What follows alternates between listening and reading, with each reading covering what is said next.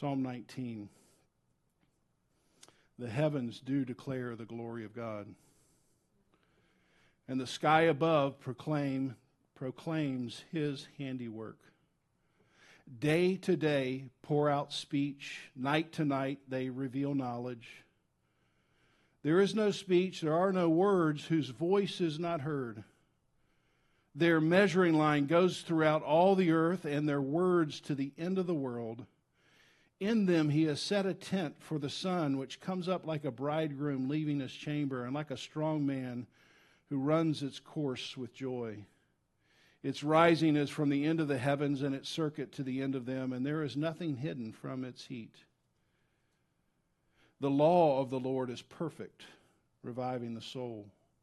The testimony of the Lord is sure, making wise the simple. The precepts of the Lord are right, rejoicing the heart. The commandment of the Lord is pure, enlightening the eyes. The fear of the Lord is clean, enduring forever. The rules of the Lord are true and righteous altogether. Let's take a moment to reflect on God's word. All you right-brained people were just hoping the sermon was just going to be that today.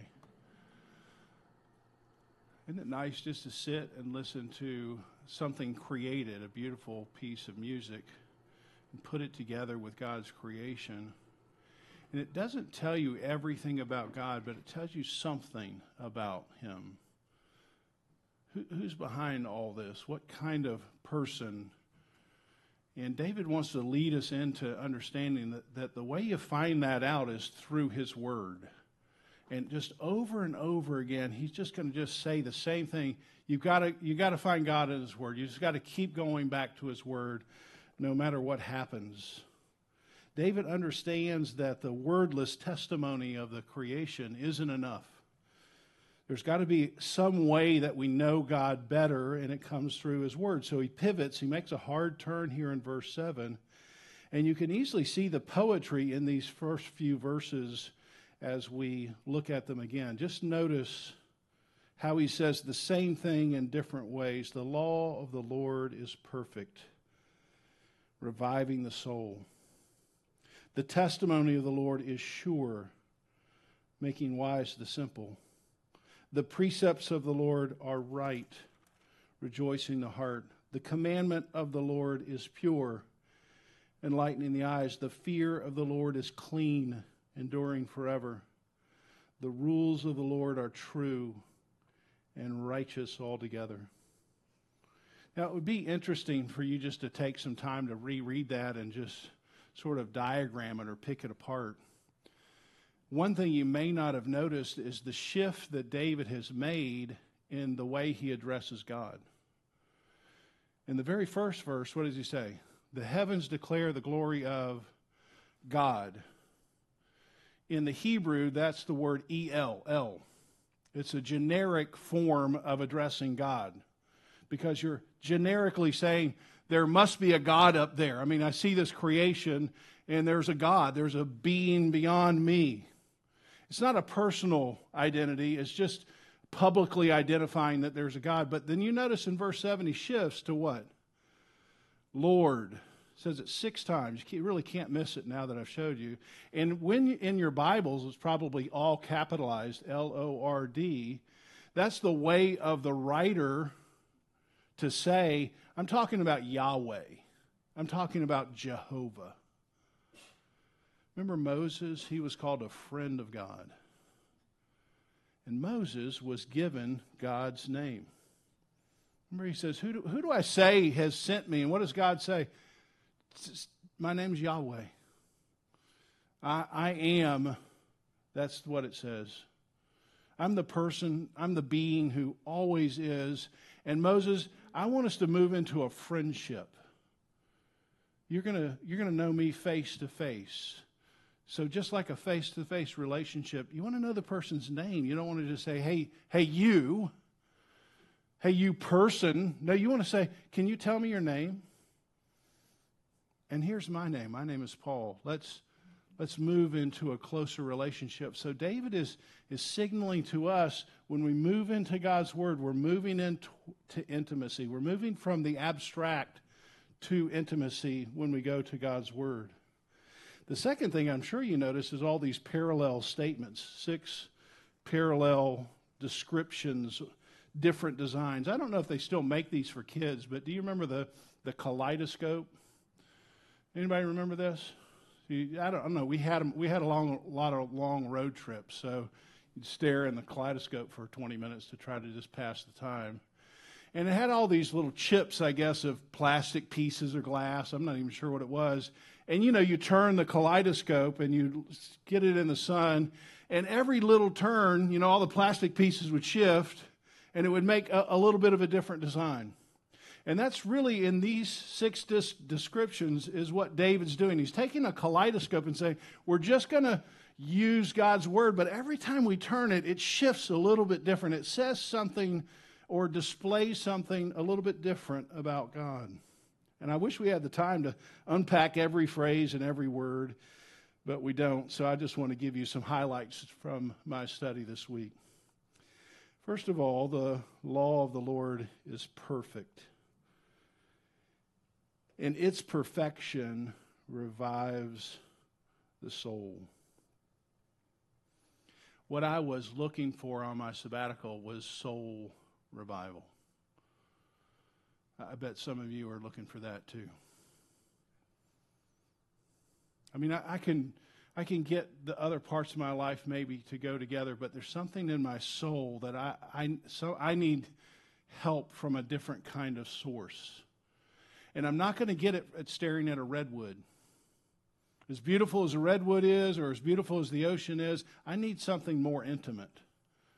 I need someone who can get down into my soul and revive a weary soul. I love how commentator Derek Kidner writes about this verse.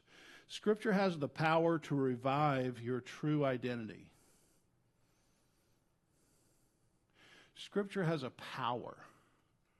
And it can do many things, but one thing it can do is revive your true identity. He goes on, revive means something's gone wrong, something's out of balance. Perhaps you've forgotten who you are, Kidner says.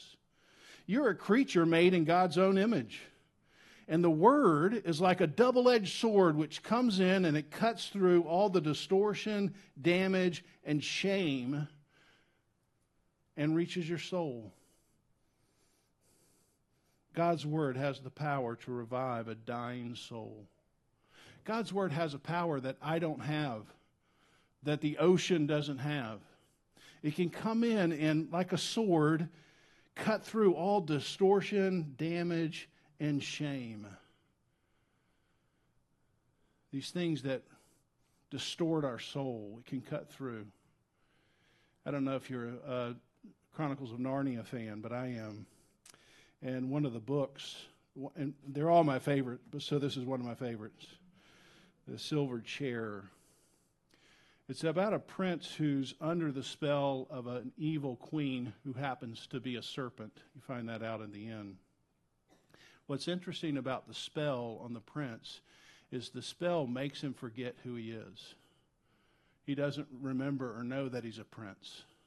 He doesn't know that he's the son of a king. Except for a little bit of time every day, he comes to his senses. It's like the spell is broken for like 15 minutes. And the queen knows this, so she double ties him to a silver chair. So that when he comes to his senses, he's locked in a room alone, and he's saying, I'm the prince, I know I'm a prince, but then the spell comes back over him, and he forgets his identity then for the rest of the day. And the interesting part about the story is one night some friends help him out, and he gets out of the silver chair while he knows he's a prince. And he gets a sword and destroys the chair. Isn't that interesting? I mean, I don't know what Lewis was thinking of, but I bet something like this. The sword is the Word of God. The sword is what helps you understand who you really are. I'm a child of God. I love the song that we sang, and I love that Jason sang it over and over again. I am who you say I am. I am who you say I am. You're for me. You're not against me. How many times have you said that this week? God, it sure feels like you're against me.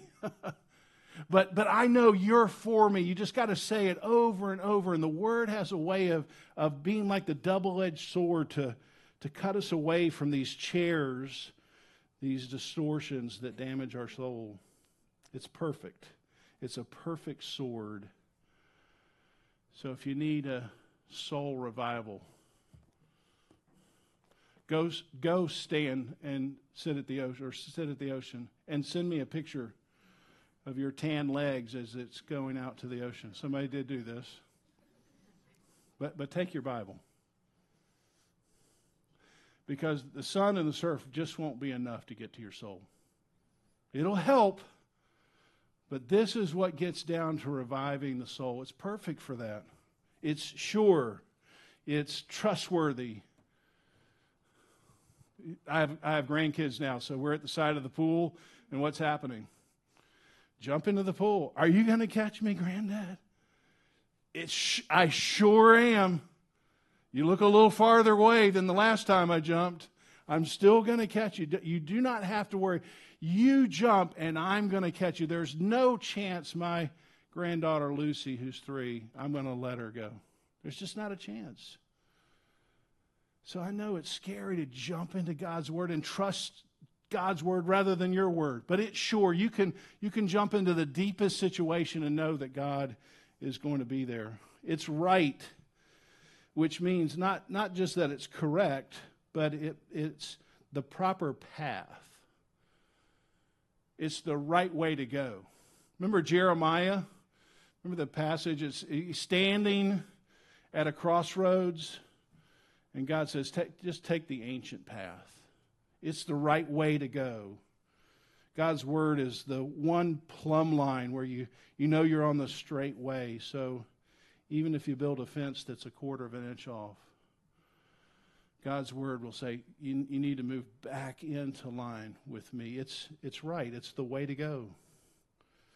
And I love this one. It makes wise the simple.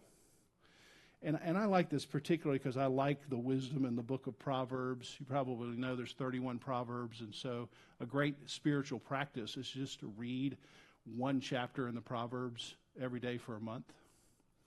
And so it's just a good little, it doesn't take too much time. You just read it. You just pick up 1 or 2 little things in each chapter. That's the way it's meant to be.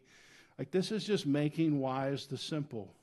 And throughout the book of Proverbs, there's 2 personifications, Lady Wisdom and Lady Folly. And they're both crying out saying, follow me. And Lady Wisdom comes up and says, you who are simple, turn here. Just turn here. This is, if you would just live along the grain of God's word, then you'll get a lot less splinters in your life. Just turn here, and she will make wise even the simplest people. And most of you know these. Trust in the Lord with all your heart. Don't lean on your own understanding. Let not your heart turn aside to the adulteress, for many a victim she has laid low, and many strong men have been slain by her. Whoever guards his mouth preserves his life. Whoever opens wide his lips comes to ruin. A wise woman will build her house, but a foolish one will tear it down with her own hands. Plans fail for a lack of counsel, but with many advisors they succeed. The borrower is a slave to the lender. A soft answer turns away wrath, but a harsh word stirs up anger. Do you see a man wise in his own eyes? There's more hope for a fool than him. Isn't that great? If you just open up God's word and you just read, it's right, it's sure. It's just the Proverbs understand every reader is simple. And if you just live along the grain of God's word, how many of you can think of a time where, I was in a situation and I delivered a harsh word, and it didn't calm things down. And you wish you could just somehow reeled it back in just because I'm not living on the right way here. It's true. Notice this in verse 9. This is maybe the most helpful point. It's true. God's word is true. And then as like an emphasis, what does he say at the end? It's altogether righteous. You don't have to worry about picking and choosing. I mean, from Genesis to Revelation, it is all true. No burden on you as to decide, well, which parts are true and which aren't. It's all true. David wants to make sure you understand everything in the Bible can be trusted. Perhaps you saw this week a news clip about the Chinese Communist Party attempting to rewrite the Bible. Did you see this? True story. Give you an example. John chapter 8, Jesus and the crowd and the woman caught in adultery. Remember that story? So basically, some people have caught a woman in adultery. Just bring the woman, which is a weird part of the story, because you can't commit adultery by yourself. And so the woman comes, and they're all ready to stone the woman. And Jesus says, you who are without blame, what does he say? You cast the first stone. So from oldest to youngest, stones drop, and he forgives the woman. Just go and sin no more. In the Chinese Communist Party, same story, but after the crowd leaves, Jesus stones the woman.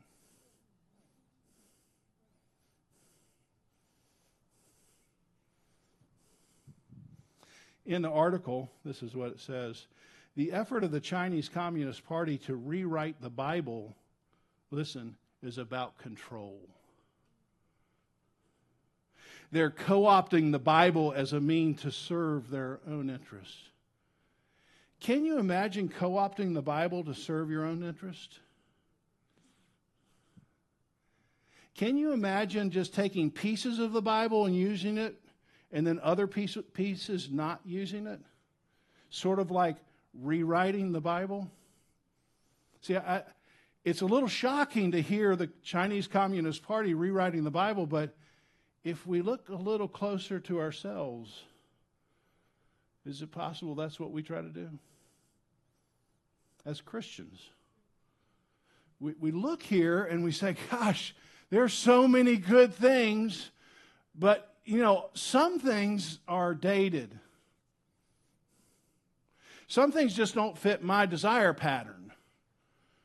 I mean, some things just, I can just kind of X this out. I don't believe this part. That's why David's saying, no, it's right, and it's right all together. It's easy to say, I know there's many good things in the Bible, but there's just some things that don't apply. I mean, I know Jesus says love your enemy, but he doesn't mean that person. I know that. See, don't you find it easy for you to rewrite the Bible? And kind of make it sound what you prefer it to sound like?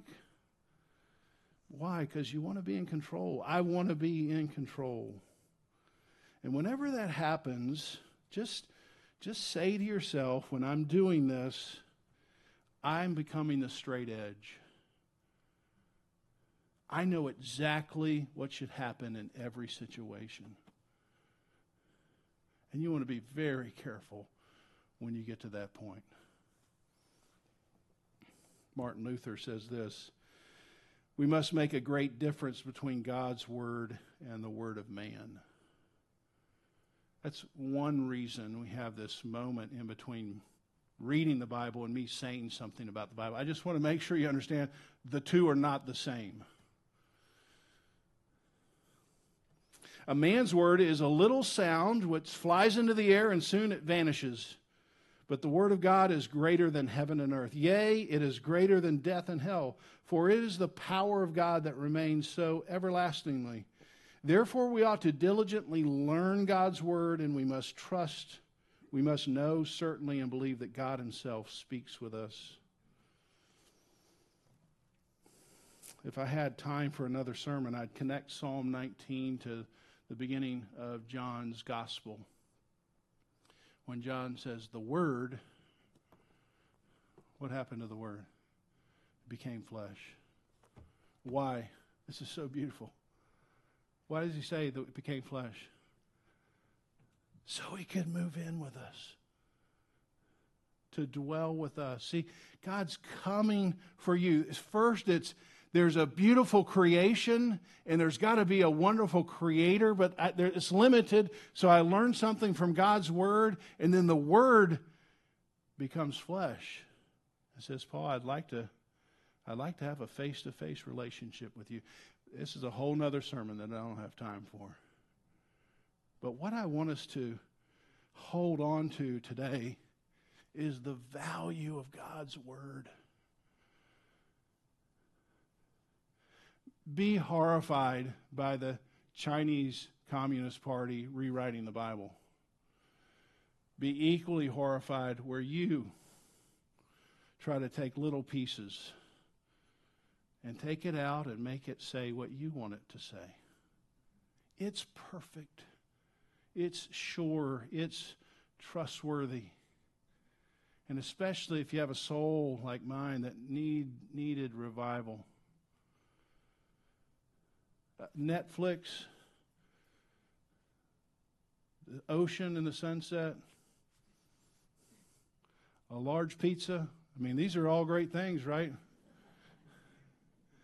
Very limited power.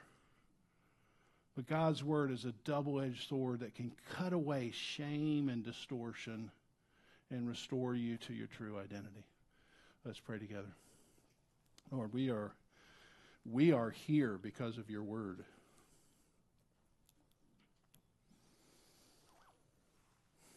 We don't have to worry that your Word is going to flicker and go out like the lights did today.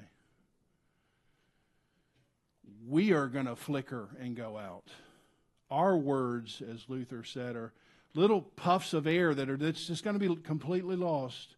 And so would you help each person here trust in your Word, especially the person who feels like I'm caught in the silver chair. I don't know who I am. Would they come to know you? I pray in Jesus' name. Amen.